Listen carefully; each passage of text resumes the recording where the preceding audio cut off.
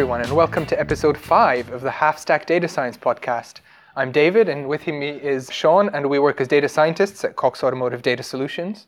Any follow-up since the last episode, David? That's what the co-hosts on my favourite podcasts always ask each other. That's true. We've done that in previous episodes. Even we've done that. Great. Unfortunately, not this time. Nothing to report. So I think we can just crack on with today's topic, which is dear to our hearts, and it's how you can answer everyone's favourite question, how long will this take? Sounds easy enough. Something tells me it's anything but. It'd be a pretty bad episode if it was an easy thing to answer. I mean, we thought about this, and I think one of the problems is the root of this difficulty might just be the very basic structural problem of organizations. Someone above you in the hierarchy doesn't really observe what everyone below them is doing. They don't really know what everybody's doing day to day, but they have a vested interest in what is happening and when it's happening. And then, if you think about it, they in turn need to describe to people above them in the hierarchy what is happening. And then those folks up there have the exact same problem with respect to the people above them, and it goes all the way to the top in any organization. What makes this problem worse in technical fields is that the knowledge required to do a good job is actually more specialized. Yeah, but this problem with the hierarchy shouldn't necessarily mean that technical people are automatically worse at giving estimates, right? At least on average. No, they shouldn't be worse on average, but I think in technical fields, the more specialized the work that you're doing, the higher the variance is going to be in those estimates. And the variance of those estimates is really a function of the completeness of the requirements that are given to you. It's tougher to give better requirements the more specialized the work is. And they're also a function of the complexity of that work. Yeah, that's true, because the more complex the work that you have to do, there has to be more uncertainty around it because more things can go wrong. Yeah, absolutely. So if somebody asks you to dig like a 3-meter long ditch, it should be easier to estimate how long that will take than it will to estimate a complex software project, because hopefully fewer things can go wrong digging a ditch than writing some complex software. Yeah, if it rains, it might be actually easier and faster, and you should be able to estimate that plus or minus a day, whereas complex software, you've never built it before, getting down to plus or minus a day is going to be really tough. So there's no equivalent in software. It can't rain on your software that you suddenly deliver it faster. I mean, rain on your computer and then slow you down. Obviously, we're not the first people to talk about this problem. There are technical fields older than data science, most of them in fact, and they've had to wrangle with this issue for many years. You know, how do you answer when people ask you, so how long is this going to take? And David, you used to be a software developer, so I'll throw this question to you. Developers are close cousins of us data scientists. How have software developers solved this issue of giving estimates when the work's technical and specialized? Yeah, I mean, there's obviously huge literature for this. One of the things that like large enterprises did and still do, it's like this waterfall method of delivery where you sit around and you completely define your requirements up front. You group all the features, the necessary improvements into some kind of release cycle over potentially months. And then you all agree that nothing will be delivered for 6 months and there will be a launch day for version 7.1. And for enterprise software where there's a lot of testing and change is difficult, this makes sense in a way. Like banks don't change the way they work in 6 months, so you can afford to take 6 months to write software. But like when the dot-com boom came in, and that was probably what put a stop to this in at least some circles. I mean, some enterprises, banks, etc., will still be working like this waterfall method. But when you had people making websites, people wanted to move faster, right, and start with ideas that were less developed up front. And this is the only way that startups can work, is to pivot and grow and change based on feedback, because they don't know 6 months in advance what it is they need to be doing. And that's why they're startups. The market. Yeah, and so this kind of evolved into a cultural shift, I think, now towards this agile way of working where you work in maybe a 2-week sprint, deliver something in 2 weeks, but you're free to change direction much more frequently, and you can respond to the feedback much quicker. And I think among software development, the ecosystem now, this is much more the prevailing way of working. Yeah, so not committing to the entire shape of the solution up front, no big design up front, but rather some ideas that then iterate over time and you're building at the same time as working out what you're building. Exactly. I suppose, theoretically, when either of those is done well, those are valid methods of delivery, and which one is going to work best, it comes down to that context and obviously the risk tolerance of the organization. You mentioned banks, they're probably a little more risk averse than tech-first companies. I kind of hope so, right? You hope so. They've got your money, right, stored as ones and zeros in a database. So why can't we just do the same thing or things in data science? Well, I mean, when was the last time that you got requirements that actually told you what you could do for the next 6 months on a data science project? Hasn't happened yet. Exactly. Doing it a while hasn't happened yet. Exactly. Like, why is that? Why is data development not just the same as software development? Why aren't the principles completely... I mean, we use computers, right? Yeah. We're pushing data around. Sometimes numbers come out. Sometimes numbers come out. One reason is that data science is difficult to define even for practitioners. Expecting non-technical stakeholders to know what to ask for is pretty unrealistic. So if you're working on a website, it doesn't really require a lot of technical expertise to ask for most of the functionality that you might want to have more of or be different. Saying I want a red button instead of a blue one, or I want this button to send an email when something else happens, those are pretty obvious things that you don't need to understand how those things work in order to ask for them. Whereas in data science, I think we can be victims in a way of the diversity of things that we as a discipline can do. Well, yeah, because we're all special unicorns who can do absolutely everything, right? Well, if you've been listening, it's not the case in the half-stack data science world. Oh, sorry, wrong podcast. Sorry, wrong podcast. Different podcast, alter egos. No, we're not unicorns, but I think as a discipline, data science can solve a very wide variety of problems. But most people don't know what we do. And we as a field, I think, have done a really bad publicity job favoring the hype cycle over properly educating people to a layman's standard of what data science is good for. And that means people just don't know what they could possibly ask us for. They're still going to ask us for something, but we are nowhere near the, I want a red button level of requirements. Yeah, there's no real analog to the red button. No, and maybe it's not possible, but we're not even on the way towards that. I mean, I don't think that we need to make everyone machine learning experts. The good news here is that we don't, in order to get better requirements from our stakeholders, we don't need to make them experts in machine learning, for example. That's good. Right? Telling people about the technical specifics of data science is not really the way to bridge the gap between us They're going to snooze off. Yeah, and it's not valuable, right? It doesn't make sense for everybody to have practitioner level knowledge. No. But what does make sense is to spend more time educating them on the kinds of problems that data science is well suited to solve. You want them to be able to answer the question, what does data science do? Yeah, it'd be good if when that person above them in the hierarchy asked them, why is data science working on that thing? It'd be good if they had a sort of coherent... Or why are we paying a data science team? Oh, yeah. Ooh, yeah. Let's not think too much about that one. So what this all means, really, we can't offload the requirements to our stakeholders. There's no other experts that know what we're doing and can do as well as us. So we are going to have to define our own requirements based on what we hear from those stakeholders and, crucially, what we've found that the data can do for us. And it's a combination of understanding that deeper business problem that people want help with, but also understanding what data assets we have and how they could be used to solve these problems. So it's not just requirements gathering, right? It's taking those requirements to some data iteratively and having the skill to do both things. So there could obviously be a mismatch there either way. We could be asked for Google-level problem solving, organize the world's information and make it all searchable, which we obviously don't have the capability to deliver as half-stack data scientists. Or the questions that we get asked, problems that get pitched to us, could be completely reasonable, but we just don't have the data.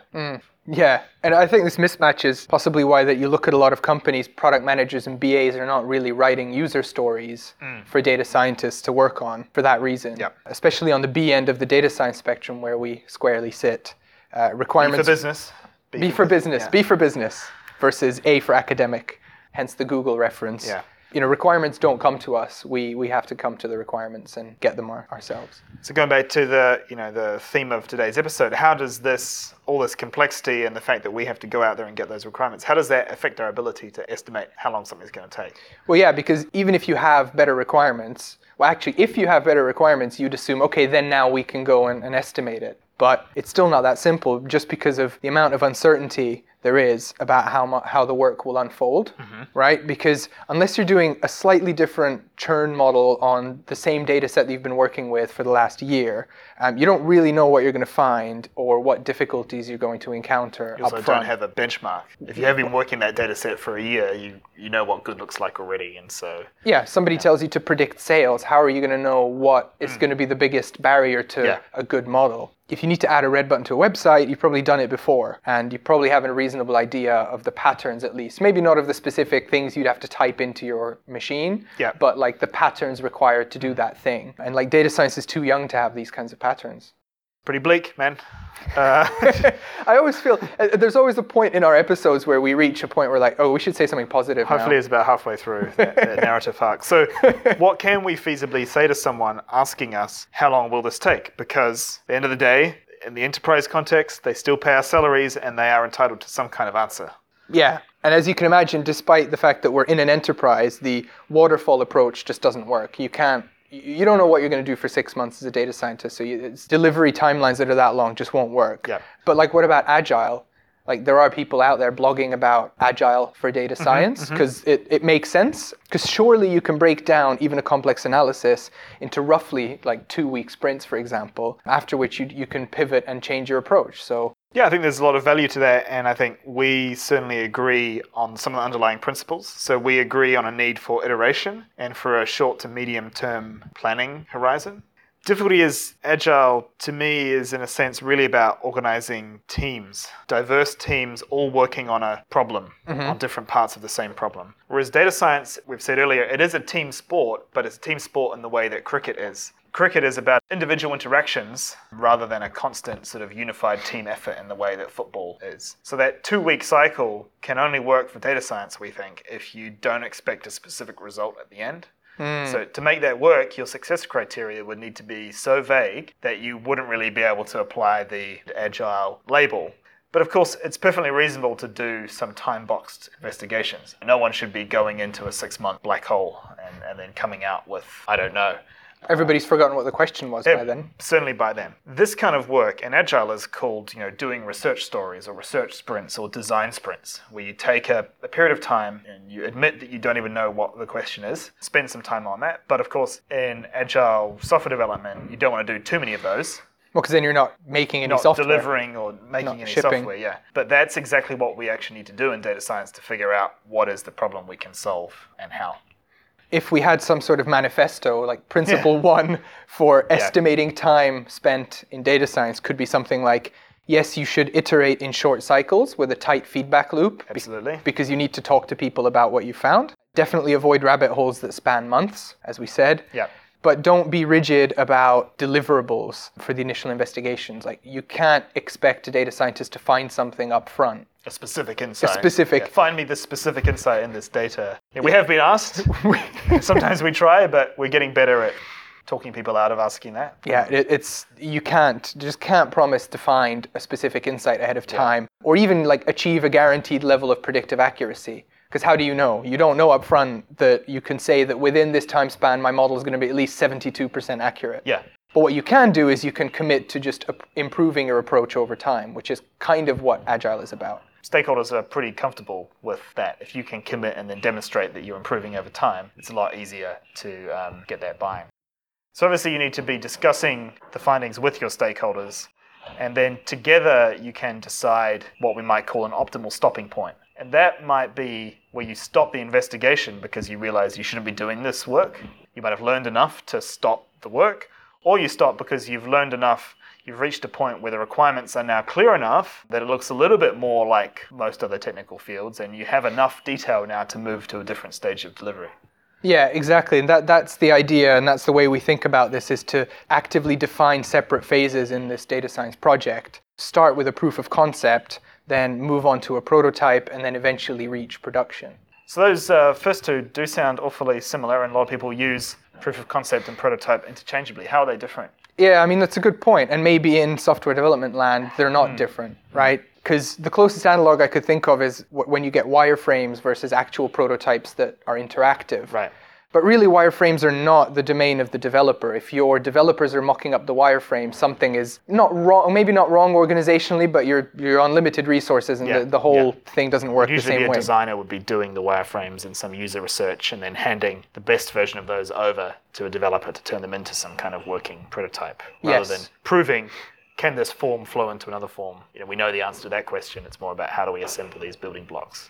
Exactly, like they're external to the process of building these things, and they're just part of the requirements gathering. Right, so the wireframe's probably done by someone else. Now go and build that thing as a prototype. Yeah. A lot of the questions about what you should build, most of them, have already been asked, and now it's like how you build it. So you could say that it's a proof of concept, because developers are rarely tasked with proving concepts at a conceptual level. Is it possible to add a red button? Yeah, of course. And when you click it, is it possible for it to send an email? Like we actually know already from the practice, but data science is kind of too young and too various. So in data science, that proof of concept stage lets us answer some of the many little questions that you need to have an answer to before you know whether that big question, the one that informs the solution. Can we predict this big outcome before you even know that's possible to predict? And some of those little questions can sound silly, so we need to know what a car is in our data set. How is it defined? How is it measured? In order for us to count or predict their sales. It's not just about choosing a column and saying, make that the label, and we just predict that. Exactly. We need to know that we can access the right kind of data, the right level of granularity. And we also want to know, will a quick and dirty version of a simple algorithm go some way to answering that big question? Will it do better than a coin flip when we make predictions? Ideally. So if our proof of concept can't even get us to better than a coin flip in a binary problem, then at least we have disproof of concept, which still has business value two ways. One, when future conversations come up about, why don't we do this thing, we can pull out our disproof of concept and show we already know that it won't work. But the other way that disproof of concept is useful, it can stop us moving to the next phase, stop us from building a prototype, which is obviously going to be more expensive, because what the disproof of concept has told us is that we already don't think that prototype will work or add value. And we talked about a case study around that in a previous episode. And when you get to that point that you have a positive outcome from the proof of concept stage, right? You're satisfied that the concept is sound and you can take it further. Because you're not finished in any sense. You just know that this is something you could spend more time on and get something out of it. This is when you can commit to building something over a slightly longer time frame. This is where the prototype phase comes in. A prototype can by definition take longer because it actually needs to have all its parts operational. That's why it's a prototype.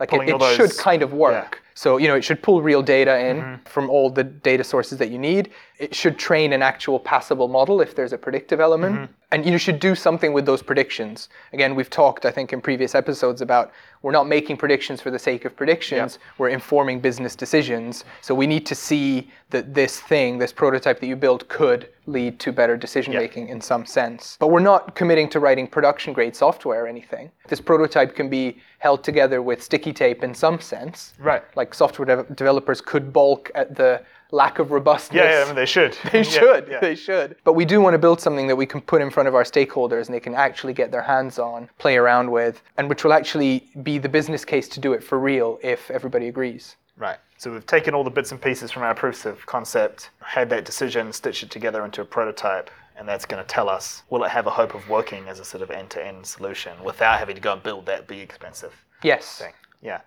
So it's entirely possible that in a prototype you might find that once you integrate all those pieces, the measurable uplift in the decision that you're trying to improve might not justify the effort to take that all the way to production. Think of that predictive model trying to put itself into a spreadsheet that we talked about in a prior episode. So if your prototype doesn't electrify your stakeholders, or you get the sense that your decision-making tool would be ignored in favor of instinct, even if it was giving perfect predictions, the great thing about thinking of this proof of concept, then prototype, then production, is that you can still stop at the prototype stage. You might have built an end-to-end thing held together with sticky tape. You take it out to the business, you try to assess what impact is that going to make on business value, and you realize, okay, well, we do know more now, and what we've decided to do is stop.